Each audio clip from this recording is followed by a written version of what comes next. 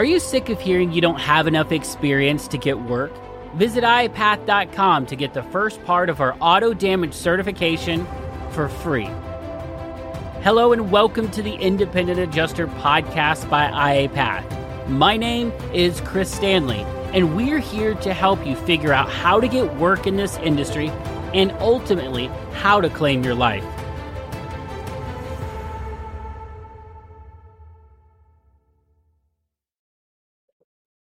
Hey guys, welcome back to the Independent Adjuster podcast. This is your host and your guide, Chris Stanley, and today I'm the host and guide of this particular episode. It's good to be back. And today I want to talk about three of the most important tools that you have available to you as an independent adjuster. And I promise you, these three tools are not at all what you're thinking about. So here's the question. How do independent adjusters and appraisers like us, who can't hide behind corporate logos, processes, and profits, who are spending our own money and reputation, how do we work in a way that lets us get work, assignments, deployments, and more income without wasting time or money in this world of insurance while we stand out in the crowd? That is the question, and this podcast will help guide you to the answers. My name is Chris Stanley, and this is the Independent Adjuster Podcast. Join myself and other independents on the path to non-corporate success in the insurance industry. We are IAs. All right, guys, welcome back from the introduction and the theme music. So I want to jump into this and the three most important tools to understand in your adjuster toolbox. But, I kind of wanted to catch you up to date on things that are going on my side of things and just kind of let you know where I'm at and just be real and honest with you guys. So today is the launch of the Resume Adjuster Challenge. So it's a 3-day challenge. It's a live thing that we're doing, an hour each day where we're getting together, where it looks like there's going to be about 50 people involved, 50 adjusters who are coming together, and we're going to try to help each other make our resumes better. And so it's going to be based on the book, the Adjuster's Resume Playbook. And so been getting ready for that, and that's partially where the some of this episode it came from. But just to be straight up with you guys, I am super nervous. It's not very often that I feel nervous about doing something, but I definitely feel nervous about this. And the reason why is up until last year, I didn't know anything about resumes, and I'm showing it to the people in attendance today. My old resume, I found it, and it is straight garbage, like horrible. So until John Bachman and I talked with 10 different hiring managers and different companies, I had no idea about resumes, and so I feel like I got a great education spending 6 months working on those two books, the Resume Adjusters, or the Adjuster's Resume Playbook, and then the Insurance Company Adjuster's Playbook with John, and just spent a lot of time in that headspace.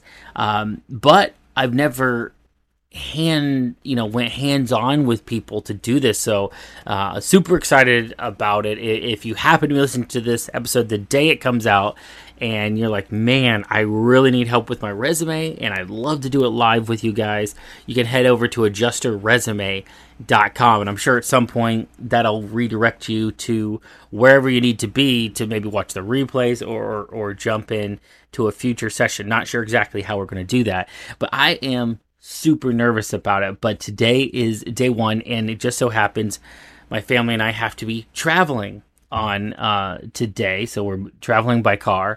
So it's just like has all these different little things moving in at the same time as a class that we're running in the middle of the day, which I normally never do. I normally do all the classes at night. So it's just like everything's kind of culminating into making this really hard. And how that kind of ties in to today is these three tools we're going to talk about. they can be used in different ways, and they can be showcased kind of the importance of them in the story of how nervous I am about the this whole challenge, and in like traveling with the family and everything. But these three tools that I would love for you to understand how they work for you in your life and in your career, it is number one, money. Money is a tool, okay, and so we're going to talk about that, how money is a tool and nothing more, nothing less. And then the second tool that I hope you can really understand, that's so valuable to you, and I think you already know this, is time. Time is just so finite that yes, absolutely, we time's got to be up there as the top three. And then a third is relationships. Probably the most important in this list is relationships. And so how that kind of tie, going back to the story about being nervous about the thing, is there was plenty of opportunities where I could have said, stop everything. We're going to just cut off everything except for doing this work thing. My time's too valuable. My money's too valuable. Maybe I won't do a good job. Maybe people think I'm a joke because I'm just not together with it. I'm too busy. But overall, for myself and my wife, what we're doing and why we're doing it boils down to, for that relationship of my family and I, that was most important, to just keep going with it. And so as we go through these, be thinking about, okay, I have these three tools, and guess what? You can't use every tool all the time. Sometimes you have to lay down a tool and say, okay, I'm going to use that one. Oh, here I'm going to use another one. And sometimes it's to save one of the other ones that you pick up a different tool. So let's start with money. A lot of times when we hear about independent adjusting, or we jump into a new career at all, or any new business idea or business venture, you really get excited maybe about the job, but a lot of times it's about the money that we think we could potentially earn, or like, oh man, wouldn't it be great if I didn't have to stress about the bills every month, or wouldn't it be great if I could make six figures in 6 months and take 6 months off? Oh, that would be phenomenal. That money would just change my life, right? I was talking with a young man the other day, and he had a really sweet job, and I was talking to him and asking him what he wanted to do with his life, and basically he said he didn't know, but he just wanted to do anything that would make a lot of money. I'm like, well, that's a really subjective thing, making a lot of money. So I was like, what's your version of making a lot of money? But what is it you really like to do? And at the end of the day, he didn't care about anything on the surface except for making a lot of money, which was $80,000 plus to him. And I was like, that's cool, but where do you want to get to? Because money is just a tool. And so that was kind of the first conversation that got my mind spinning on money being a tool, and being able to talk about that. And then it's just become all the more real about these other tools as this resume challenge has been coming up. But if you think about tools, building things, and apply it to your own career, I think it kind of can clear up in your head and your heart how money is designed to be used.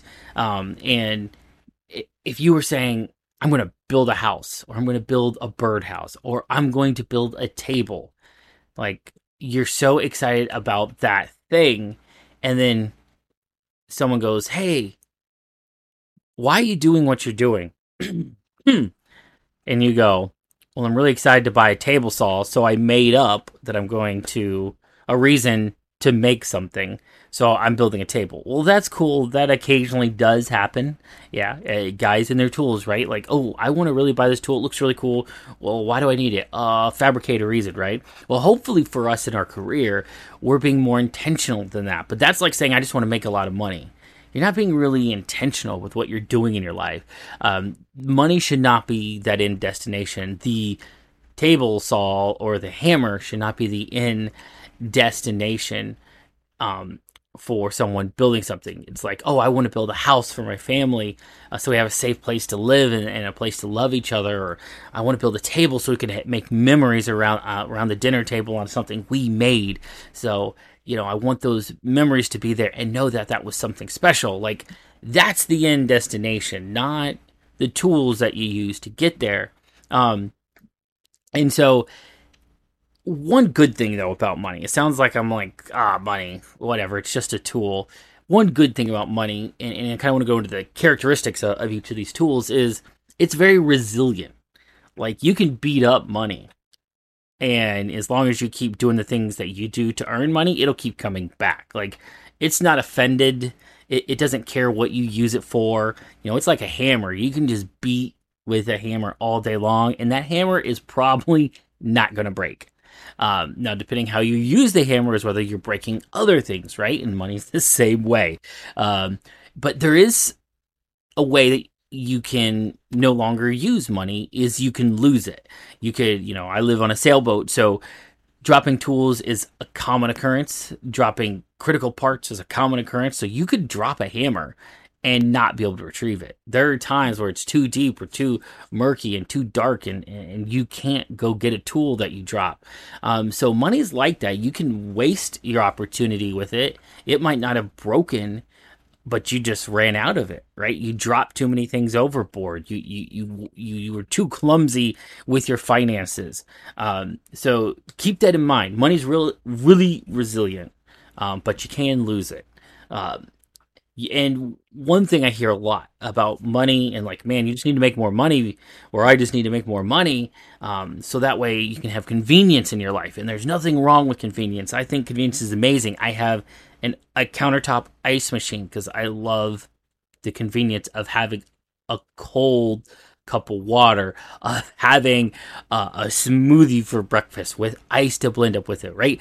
There's nothing wrong with convenience. A microwave, whatever. I don't have a microwave, but yeah, I totally get the convenience of that, having a meal in 30 seconds or a minute. I get it. But here's the thing that a lot of times we don't understand about money is you can purchase conveniences. Okay, I'm going to buy a microwave. I'm going to buy a refrigerator. I'm going to buy this house. I'm going to buy unlimited electricity. I'm going to buy this. I want to buy that. And, eventually it becomes mortgages and it becomes debt and it becomes things. And eventually you purchase so much convenience that you've actually purchased your own slavery to continue to do your job. So once you build up this level of convenience and bills associated with such conveniences, now you have to continue making X amount of dollars to maintain that level of convenience and maintain the things that you have. And that becomes a form of slavery in and of itself. And if you're in independent adjusting like many of us for freedom, which we'll get to in a minute, that's like the opposite of what we want. So balancing how much you use money, how much convenience you actually choose to purchase, it is a way to hedge your bets. I remember the time hedge your bets against buying your own slavery. Like, I don't want to spend and use this so much that eventually it has the opposite effect, right? I go from being convenienced to being enslaved. To continue to have to feed that beast of whatever those conveniences I purchased were. I remember a time at iPath where we were just trying to survive, just going and going and going. And I was working remote claims, and iPath was doing pretty good. But at one point we stopped and looked at how much monthly bills there were, and I was like, oh my goodness, we could actually make a decent paycheck if we found a way to cut back some of these expenses, and we did, and it freed us up to go, wow, we can actually make a significantly more income than what we did before. So just remember, too much convenience can end up in your own slavery, quite the opposite of being convenient. The second tool, now let's switch to that one. The second tool is time. And for most of us that are getting into independent adjusting, or most of us who are entrepreneurs who want to start a business or want to own our own business, that's why we're doing it. We want more time. We want time, even if it's not free time, we want more time to do the things that we say we want to do rather than what a job dictates you have to do. And so time is a very, very finite tool. It is not unlimited. A hammer you can hit so many times as your arm can swing, right? But if you're using time recklessly, it's like drill bits or even like one-time use tools, right? Like you only have so many in a pack before they're gone, like so I feel like time is something that has to be cherished and balanced and used way more carefully than money. Money is very resilient, like the hammer, like we talked about, but if you are abusing and overusing your time, it's more like, a pop rivet or a nail or a screw. You only have so many. Sure, it helps put everything together, but if you drop them all in the water, you can't build anything no matter how much cool stuff you have. And there's only so many in a pack, so it's not just going to keep coming back. So I feel like time is the hardest to really nail down about how to use it wisely. How do you know if what you're doing is a good use of your time? How do you know if you're properly harnessing that tool? Because for everybody, that's going to look different. And each one of these can be counterbalanced with one of these other tools. Well, the first one being money. You can buy convenience. You can potentially buy time. I am not going to fix my refrigerator. I'm going to hire a repairman to do that. So I can go to my daughter's ballet recital tonight, and that's a relationship, right? So these can all kind of balance. I'm buying time, so then I have the time to devote to a relationship. And so money's a great tool for that. Like, I'm going to buy a little convenience here, which gives me time, which I'm able to apply to my relationships. But you can also use your time to not use your money. You can say, I am going to fix that refrigerator because I don't want to have to overuse the money. I can't lift that hammer up anymore, or I'm just not going to use it, right? Like I'm good. We're gonna balance this out here. But in your own life, you have to decide how you want to use your time. There's no real good playbook about like, hey, this is how you manage your money, but your time, well, it's different for everybody. What I value as use of my time is probably not what you value. And so make sure that when you're deciding where to use these pop rivets, where to use these nails and these screws to put your life together, that it's in the right spot, that it's the things that you want in your life, that it's the things that you value in your life. But that starts with understanding what you want out of life, right? And ultimately, I hope for most of us that the end result we want is founded in some kind of relationship, because relationships are the most long-lasting thing we can build, but it's also the most fragile tool out of these three, probably most fragile tool period that we have, because relationships are kind of like your hand. If a hammer is money, it can take a beating. It can just keep going. As long as it keeps swinging, you're good. You got a tool that's going to last. But relationships are more like your hand. If you start hitting your relationships upside the head, metaphorically speaking, or physically speaking, or hitting a nail with your hand, it's going to start bleeding. It's going to start bruising, and it might still work tomorrow. You might still have a relationship. Your hand might still be there, but it's going to be damaged. And so these tools, as far as the relationships you have, are overall the thing that has to be cherished the most, the thing that has to be protected and fought for, and gloves put on, and make sure that nobody's gonna hurt your hand, right? Because your relationships are what actually allows you to do either of these other things. It is really hard to make money if you have no relationships. Because if you have no relationships, who's gonna trust you? Know, like, and trust, right? If you don't have any relationships, no one's gonna know you, like you, or trust you. If you don't have any relationships, it is really hard to be happy in what you're doing, and therefore really hard to make money because everyone's going to see that you're a miserable person and you're grumpy on the phone, and I don't want to work with that guy because it doesn't work. So relationships ultimately are the end destination, and they're kind of the thing that's going to allow everything else to happen. It's really hard to swing a hammer without a hand. It's really hard to put in a screw or a pop rivet without a hand to do it. So I think for all of us, including myself, we have to look at these three tools: money, time, and relationships, and say, how am I going to use this? How am I going to use this to make my life better? How am I going to use this to assess how I'm doing in my life? And how am I going to use this to even to my advantage, to clarity in my mind? Because I think for most of us, we're just waking up trying to survive today. We're just waking up trying to get through the resume challenge and do everything else we got to do. But if we don't look at, okay, what are the tools I have to get this project done? Called life. Okay, that's the project, life. What are the tools I have to get this done?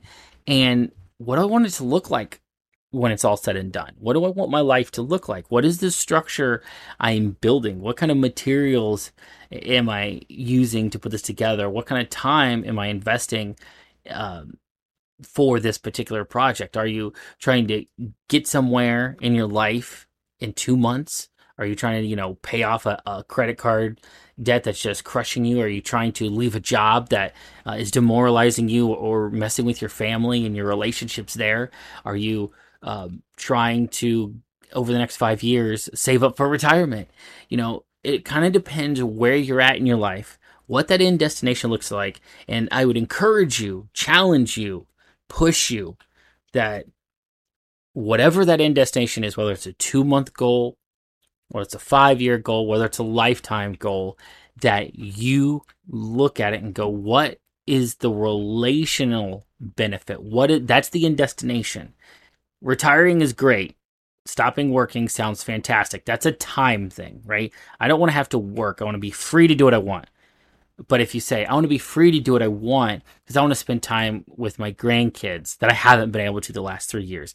I want to spend time with my wife because she's put up with me for X amount of years and I've been working really hard and I feel like she deserves it. If you can look at things through a relational lens, then I think that you're going to go a lot further and be a lot happier in your life. But look at those tools. How are you using them? How are you using money? How are you using time? How are you using relationships? And are you focused on the right end destination and end goal for what they can actually build and accomplish in your life? I hope that makes sense. This is more of a brain dump for me. It's a concept I've been rolling around in my head, talked to my wife a little bit about, not pinned down real solid, but I felt like I wanted to share it with you guys. It's a point of friction in my life that I'm constantly trying to look at, especially now that I'm aware of these, thinking of these three separately in these three separate ways of how they are with money, being a tool, really strong tool, resilient tool. Money can buy you materials. That's great. Time's like the pop rivets and the screws and the nails that are going to help put everything together. But then relationships are like your hand. It's the body, and nothing can happen if you don't have a hand to do these projects. And so, and then what are you going to have when you're all said and done? Like, to me, that's a real challenge. What is my life going to look like in 2, 5, 10, 15 years, or at the end of my life? And am I going to be happy with what I built? And ultimately, that's what we're all trying to figure out in this life is what to do with it and what to do with these things, the money, time, and relationships that we have. So hopefully this got your brain thinking, hopefully got your heart thinking, and hopefully you care a little more about how you're using these tools than you did previously. So thank you guys so much for being here on the Independent Adjuster podcast, and go check out the resume challenge at adjusterresume.com. And if you haven't signed up for the upcoming Adjuster Job Fair in July, I highly encourage you to do that. Head over to adjusterjobfair.com. And until next week, keep walking your path and claiming your life.